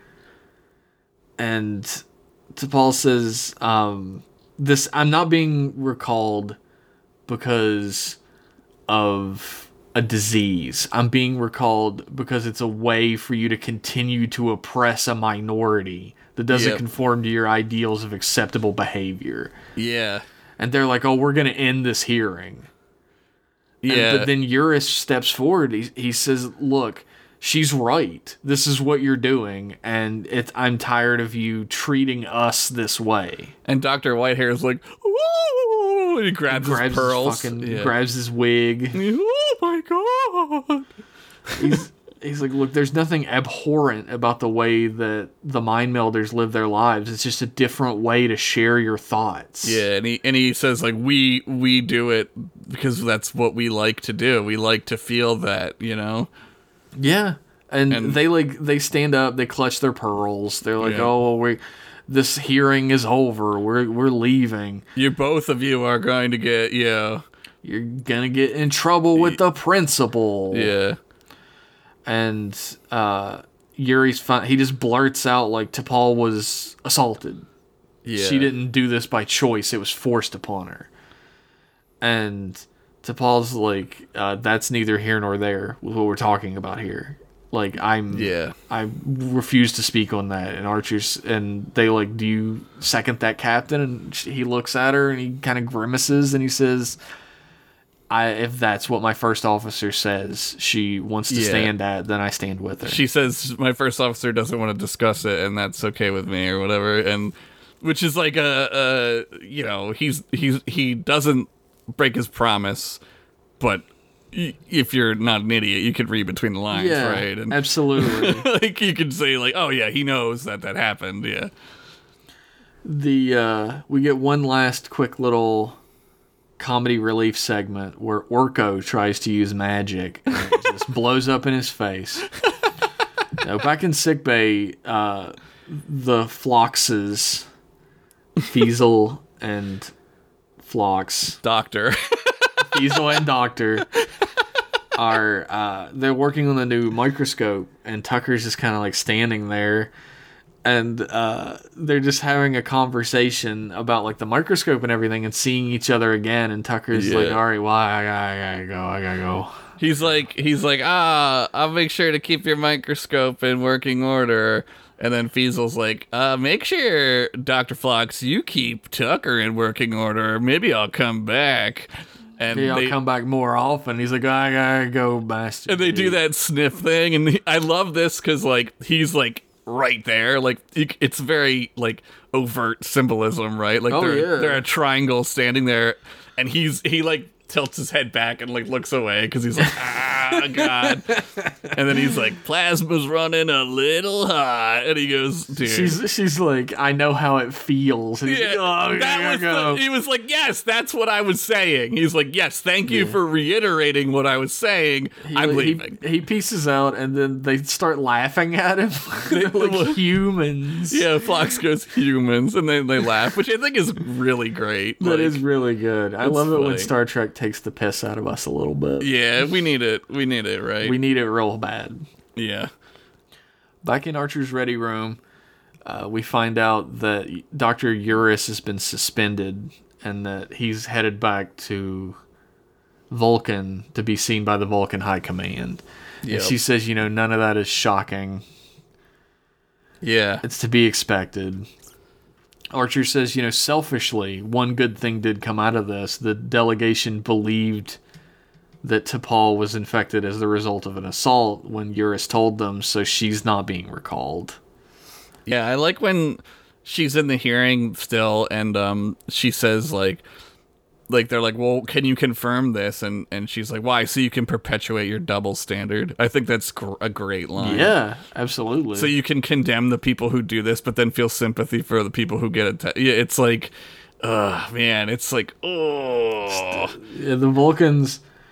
one of the things that made me very hesitant to get into Enterprise to begin with was that the Vulcans are like clear-cut, mustache-twirling villains for most of it.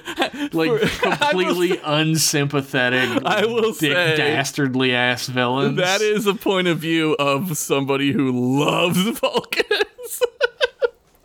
There's like, besides T'Pol, there's nothing redeeming about any of them that show up for most of the show. There's Dr. Eurus, there's T'Pol, there's a lot of them. I think that what I like the most... Well, how many sympathetic Cardassians do we meet? Probably the same amount.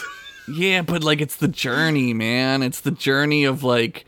True. Again, you didn't have to jump in and take up for Enterprise. I know that's your normal stance. Well, I was going to say I did get into it when I looked past that. You didn't have to jump in and suck off the Vulcans' dicks. I mean, I know you love them. If you would have let me finish my goddamn sentence. I know you love them, Jeff. I know. I know Enterprise is without fault. It's perfect in every way. Finally, somebody understands. The CW didn't do anything to it negative. Anyway, T'Pol asks for Archer's permission to contact the High Command so that she can, take up for Yuri and Eurus and hopefully change his fate a little bit. And he agrees, and they talk about how they hope that this sort of encourages other people to speak out about the topic. And it's a bittersweet sort of ending because T'Pol is still in the ship, but nothing has really been solved about a societal problem, which is poignant because, I mean, societies change glacially. Yeah, except for in season 4 when the shit hits the fan. They have to wrap everything up really quickly because the show's being canceled at the end of the season. I think they were getting ready for the war, and obviously T'Pol at this point, one of my favorite things about T'Pol and Enterprise is she very early on, whether she knows it or not, is disconnecting from Vulcan society. Like, she does not approve of how Vulcan is at that moment. And I think subconsciously, like, there's a lot to be said about what she does as a character. Like, she does the mind meld. She takes Trellium D, right? She gets in a relationship with a human. Like, all these taboos and things that Vulcans are, you know, against, she does because of, like, she finds that, like, there's another way. Like, Vulcans don't have to be so Vulcan. They can be a part of, like, what would become the Federation, right? Like, she's like a pioneer in that sense, even more so than Spock is. Like, Spock, like, already had the benefit of being born into the Federation, right? Like, yeah, absolutely. It existed. She's one of the characters that most crafts what the Federation is going to be, like, right alongside Archer. Yeah, the two of their relationship, I think, is, like, really good, and it's like Enterprise, again, I know it's perfect, right? But all joking aside, without flaws, it does a Kirk and Spock relationship in a prequel way. I think the only way that it could be done, and it works out really well. It's one of the strengths of the show. Trip Tucker, not one of the strengths of the show. No, not so much. Not so much. The relationship between Archer and T'Pol is like, it starts out fairly volatile and strengthens and connects as the series goes on, to the point where you completely understand how humans and Vulcans, being so completely different from each other, can form a federation and become these people who work together so tightly. Yeah.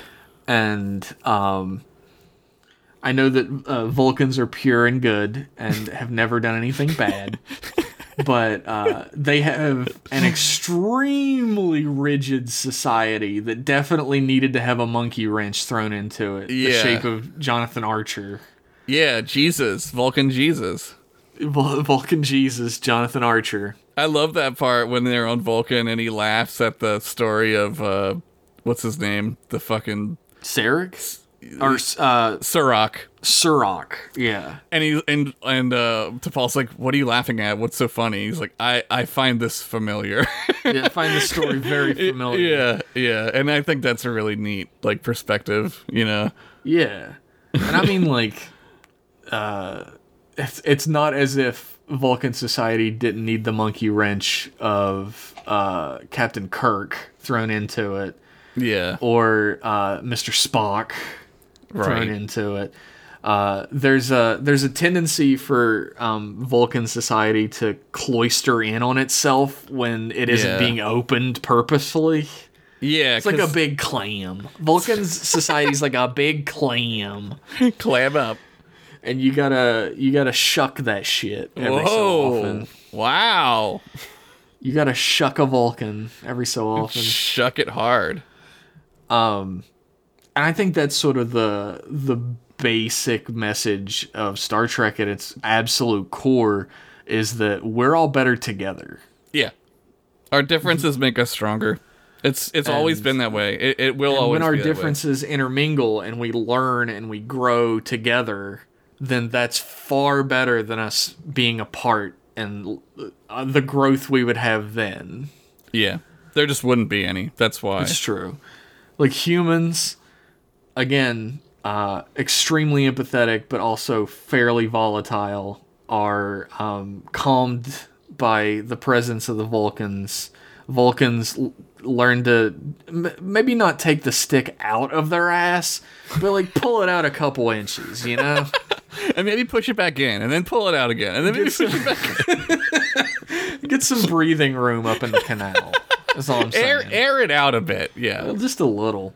Yeah. I mean, also, Romulans have infiltrated and are destroying. Yeah, spoiler alert. The Romulan deep state over here. Yeah, spoiler alert. No, Romulans are actually never done anything wrong. Oh, God. Anyway, I gotta count my credits. Ching ching. You're gonna spend those in the Federation? How are you gonna do that? Oh no. Oh fuck. You didn't. I made a mistake. You didn't think this through. John Larroquette fun fact of the week. Oh man. This episode being about HIV and sexual orientation isn't coincidental. Viacom, the parent company of the CW at this point, had an HIV awareness campaign happening across their channels in 2003. Oh, that's cool. Rick Berman stated that they didn't have to come up with a storyline, which seems like a lie. It seems like one of those things like, well, we went to a thing and they were like, you don't have to do it, but we're so good. Yeah, We're such good people. Maybe your show gets canceled after 4 seasons. Yeah.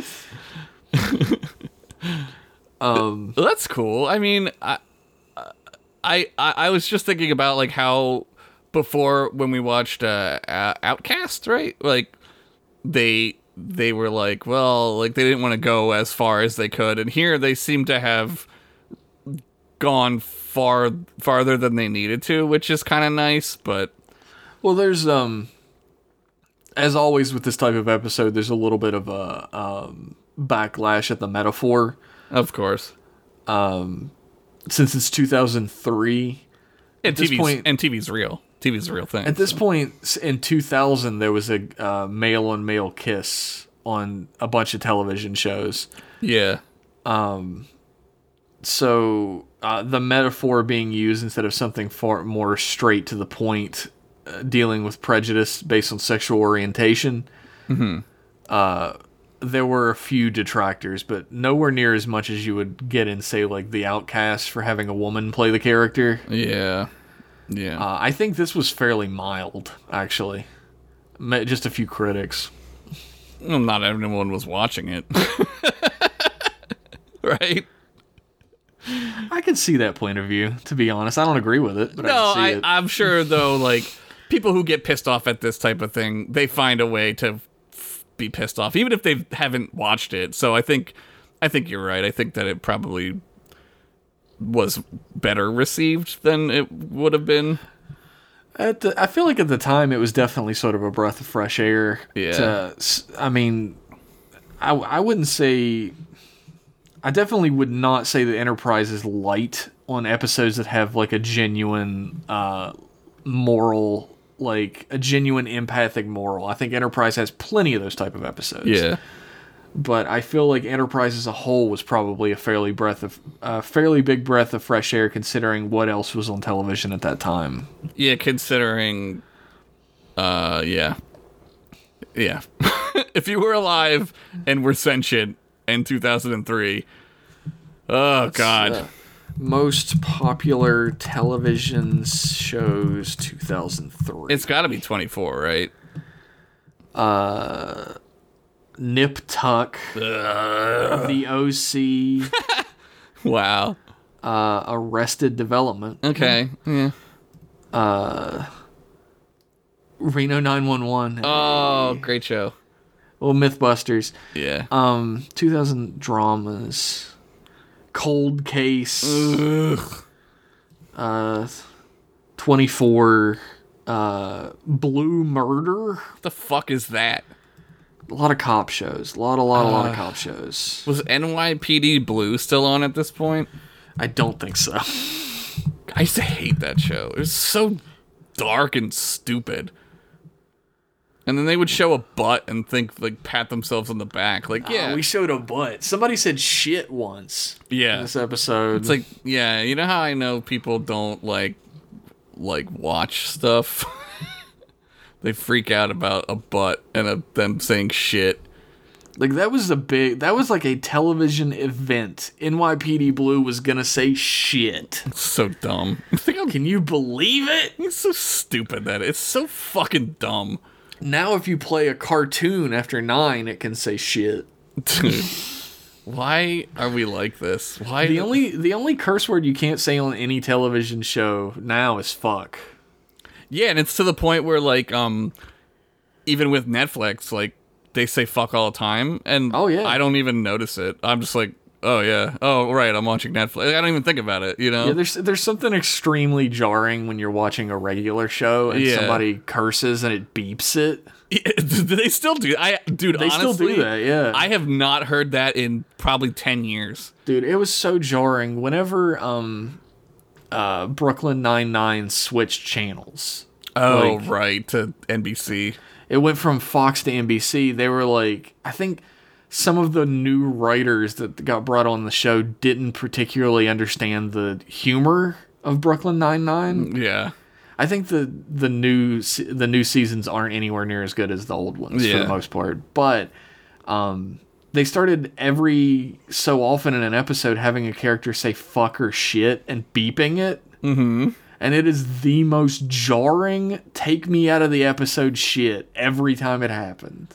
I think we're past that as like a entertainment viewers. Like why are we doing that? Like they did 4 or 5 seasons of this show without having bleeps. Yeah. And doesn't fit the like concept of the show whatsoever either. Yeah, I can't speak for it because I've never seen it, but it feels to me like they were like, it's a jokey version of CSI Miami. That'd be so strange if that's what they went for. 'Cause Yeah. It's the fact that they're cops is so unbelievably secondary Yeah, in that show. yeah.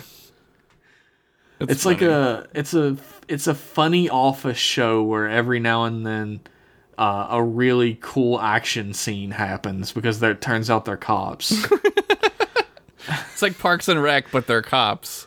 And it's really funny because like all of them are really good at being cops, but they're all idiots. That's funny. So like this man-child Andy Samberg will like end up chasing a criminal and like fucking like beat his ass to the ground and catch him, and you're like, what the hell? That's funny. It's a great show to a point. I should watch it. I've been meaning to check it out, but I was watching Peacemaker yesterday, so I I watched. have not watched Peacemaker. It's wild, man. Well, that's the thing. Like, I'm gonna step up on my little soapy box. Okay.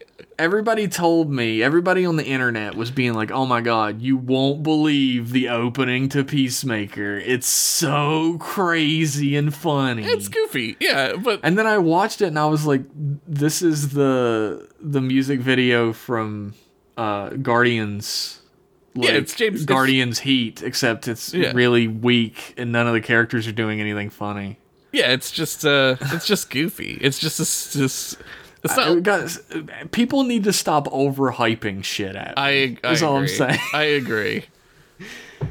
Like, I don't know. It got so unbelievably overhyped that I watched the opening on YouTube and I was like, I don't even want to watch this show anymore. It's all right. I enjoyed it. I didn't have that hype put on me though, so I got to Yeah. be. I was free of that, so I got to see it on my own terms. There is something to be said though, like about not listening to people. Yeah, it's true. It's like everybody talks about like this fandom is the worst or this fandom Yeah. is the worst, but all fandoms are bad. Yeah, it's just amplified by the shithole of Twitter. Like whoever the worst people are in that fandom are inevitably the loudest, so all fandoms are bad. That's true. Except right. M-Class fandom. No, we're different. We're the best. Do we need to take a break before No, fuck it. That doesn't matter. Let's just go. Because we're at like 53 seconds on this trip, 53 minutes on this trip. I'm fine. I don't even care. Let's just do it. Fuck it. All right. Well, what would you rate this episode on the classic Cochrane to Catfish scale, Timeless scale. the warp scale of quality? I don't know. I have Enterprise tinted glasses on, so I'm probably gonna give it Indeed. a higher. Indeed. I don't know. I would give it like a 7.5 or an 8. Just I think because that's fair. I think like that's fair. I like Fiesel a lot. Indeed. Indeed. And I like T'Pol a lot for different reasons. Sure. I like her as a character, and I really like that she's who she is in this episode. And I don't have a problem with Archer that much. And Trip looks like a moron, and that's funny to me. So I'm going going 8. I'm going solid 8. I always talk about grading shows on a curve based on Yeah. what show it is. And while I wouldn't rate Enterprise anywhere near as low as Voyager, Yeah. I still think the curve is still a little bit steeper than, say, like a Deep Space Nine or a TNG. Oh, absolutely. I'd put it probably on a similar curve to TOS. Okay. Yeah, I can see that. Maybe a little bit less steep than TOS, because TOS is definitely of its time. They have Mob Planet. Well, okay, so that raises the curve. They never go back to Mob Planet. That's sad. No, they don't. Because it's dumb. But They're like, fuck that place. I think I'm going to rate this a 7. Okay. That's good. That's a good number. I think because I want it to be a different number than you. I'm gonna rate it an 8. That's a dumb reason. That's a terrible. Yeah, great. Yeah, good. I was gonna rate it 7 to begin with because I thought the metaphor could have been like served a little bit better in different places, but like they probably could have sharpened it for a the bit. for the time period. The acting in this episode is like genuinely really great. Yeah. Especially like I said, Jolene Blaylock does like an amazing job in this Yeah. episode, being like a Vulcan that's emotions are like bubbling right at the surface the Yeah. whole time. Like she looks like she's ready to cry a bunch. Yeah, which is crazy for a Yeah, Vulcan. and it adds this like pain. Like I feel like pain. Yeah. You know. This episode is incredibly depressing, but incredibly necessary. Yeah. And I mean, those attitudes still exist today. Yeah. They're just far more underground than they were at the time. So it's still necessary to this day. Yeah, I feel like the HIV stuff has calmed a bit and been replaced with transphobia more. That's probably true. You I know? mean, like, homophobia is definitely rampant, but you don't hear Yeah. about HIV anywhere Yeah. near as much anymore. And I think a lot of that might have to do too with like how under control we have it as like we've come a long way with HIV. Absolutely. I think, honestly, like, Magic Johnson Yeah. getting HIV was probably like an extremely pivotal point where suddenly Yeah. like everybody's childhood basketball hero Yeah. has been afflicted by this disease, and like now people start taking it seriously. Yeah, yeah. I really believe in the near-ish future because of the what do you call it? The protein shit that we're doing with what is the thing we did with COVID? The mRNA shit. I think Antibody yeah, the antibodies. Yeah, I really think that the mRNA shit is a game changer, and especially for like HIV. I think that's gonna. Oh yeah. The stuff the like mRNA resequencing shit Yeah. that we used for the vaccine. Yeah. Yeah, absolutely. That's going to be a game changer. I mean, maybe especially for diseases that we don't particularly have a cure for, like HIV. Yeah, I read yesterday that somebody in England got a cancer vaccine, like one of the first cancer vaccines to test out, and I was like, man, that's wild, man. Like That is crazy. Cancer just seemed like inconquerable for most of our lives, and yeah. now scientists and doctors are finally starting to break that ceiling on cancer treatment. Imagine going to the doctor and they're like, "Oh, you got cancer," and then they just like put you in like a tube, like a Bacta tube, and they're like, "Oh, you're good." Like, what the fuck? Like, you've got cancer. We're gonna give you we're gonna give you 6 shots over the next 6 months. Yeah. And then you'll be fine. I mean, it's probably where we're headed, right? Hopefully, if Here's hoping. if society Absolutely. doesn't collapse, God. Like, I think I'm definitely gonna stick with an 8 because it's an episode that has a sort of a timeless appeal and a message that's very rooted in the times as well. Yeah. But it's so full of this like really great acting, like not just Jolene Blaylock, like Scott Bakula himself, his like anger is palpable throughout Yeah. this episode, and you understand exactly why, and you feel it yourself. I really like I really, this is why I like Archer, because he's like Kirk, but not, right? He's like proto Kirk, but also he learns a lesson. You know, he goes through a change. It's true. He when he starts out, he's very proto Kirk. Yeah. He's very. He's got like tinges of like, I don't know, like pop culture Kirk when he starts. He's out a little as well. yeehaw, right? He's a little like, And let's go. Yeah. As time goes on, he starts to mature, and he gets these traits that you can see in all the other captains. Yeah. As well, like he's got this rapport with the rest of the cast that's very Cisco. Yep. And he's got this he gains this sort of moral fortitude and understanding, this like philosophy, this like philosophical idealism in a way that's very Picard. Yeah. And he's got this sort of like level-headed jovialness that's very much Kirk as well. If you're interested in like that type of shit, there's a documentary called In the Shadow of the Moon. It's about the real astronauts who went to the moon, and they talk about sleeping on the moon and how it like changed their lives. It's fucking fascinating. Wow. Because they talk about like they were like, I was in this place that no one has ever been, and it profoundly changes their life. Like it like sheds them of their preconceptions. It's really good. I would recommend it. In the Shadow of the Moon. It's I'm jotting that down. I think it's on something. Paramount Plus. Maybe. God. Oh God. For anybody who wasn't following in the Discord when this happened, Josh and I ran into a bit of a roadblock when we discovered that not only had Voyager, Enterprise, and TOS been taken off of Netflix, but it had also been taken off of Amazon. Yeah, we didn't keep up with the ever-changing bullshit of streaming bullshit, I guess, right? So I guess it's kind of our fault, but at the same time, And like fucking straight up sue us, whatever. I looked for piratey ways to watch these fucking shows because, and like I even looked up the price of getting DVD box sets, and it turned out it would have been over $300 for each. It's absurd to get all of them. It's absurd. And I didn't feel like doing a drive for that much money since there's no chance we would get it. Yeah.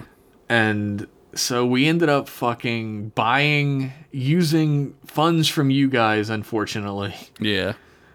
We bought a monthly subscription to Paramount Plus. Yeah, now we can watch Blue Bloods. I'm really excited to watch Don't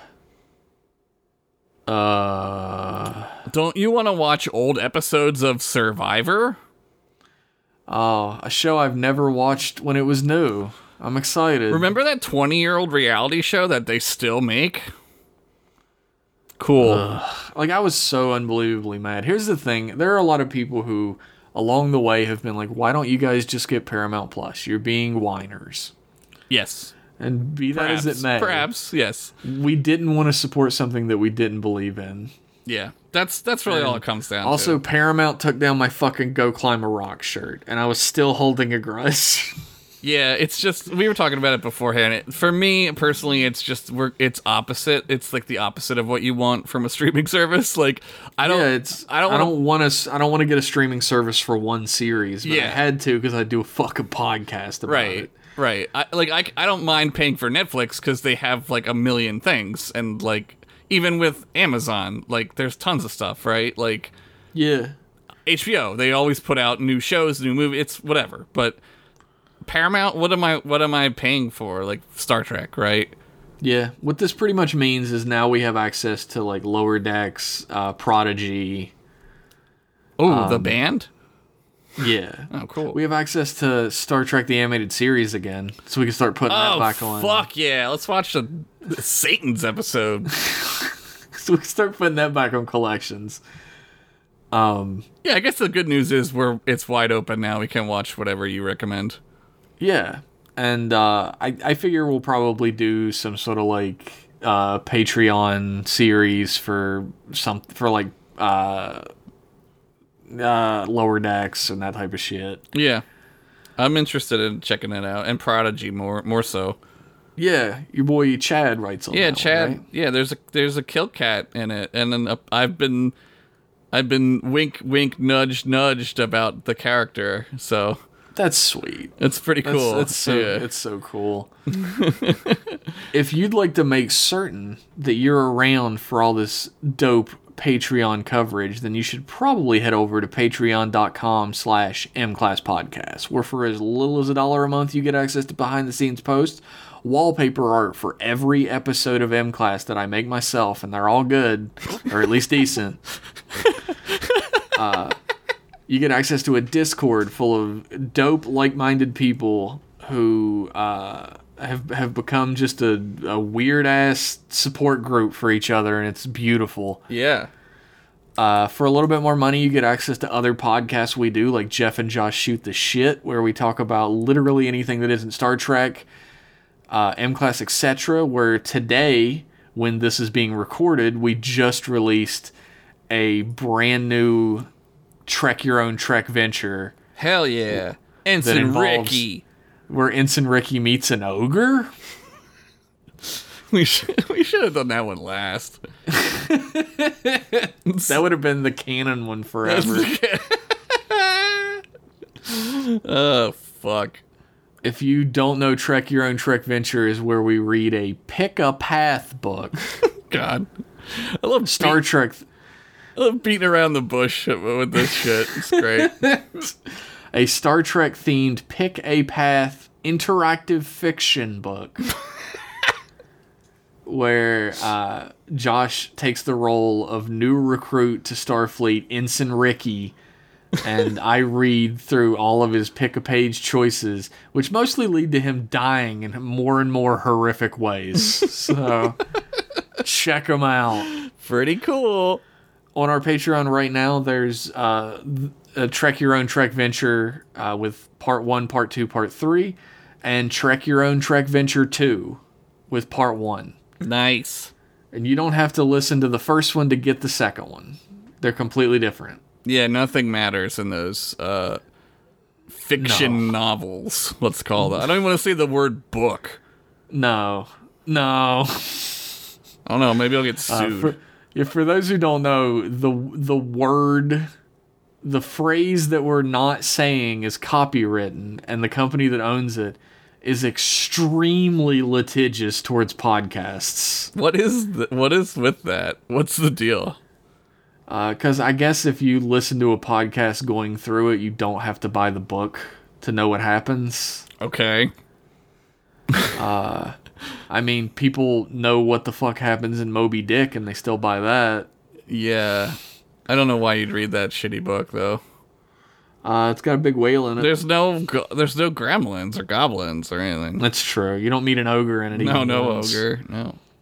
There's not a giant hand from another galaxy that shows Don't up. spoil it! Star Trek and giant hands go hand in giant hand.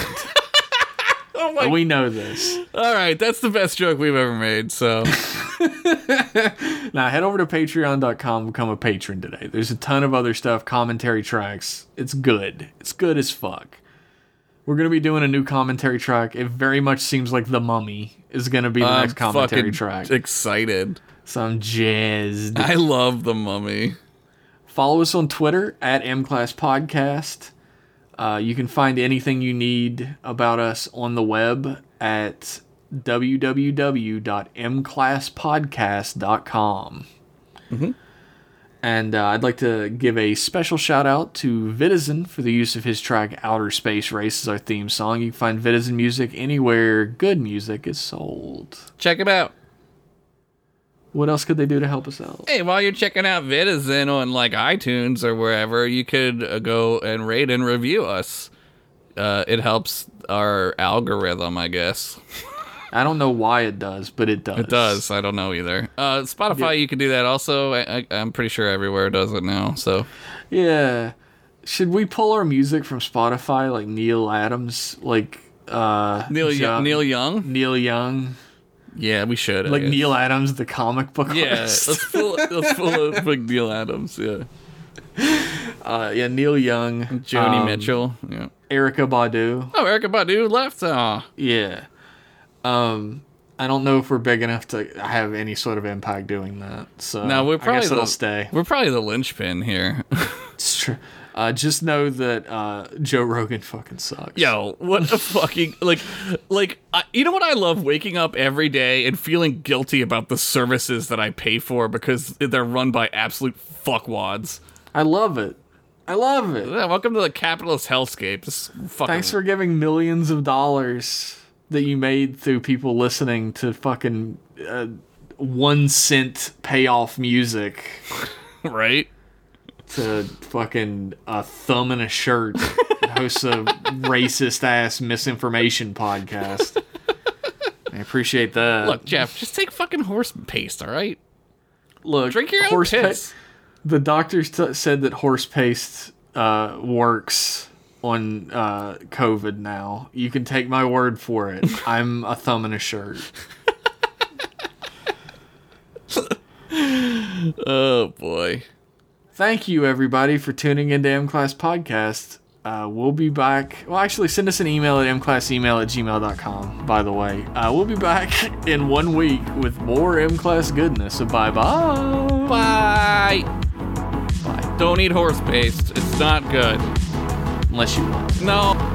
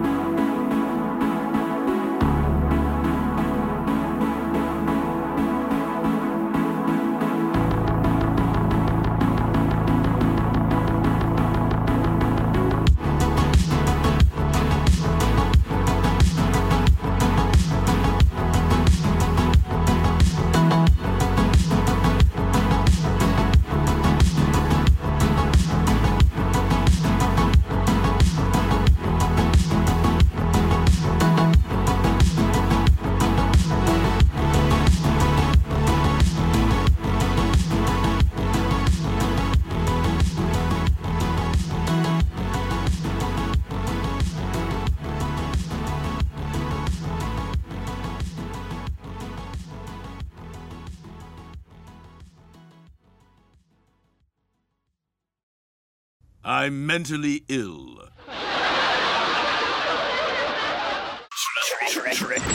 Trick with your balls.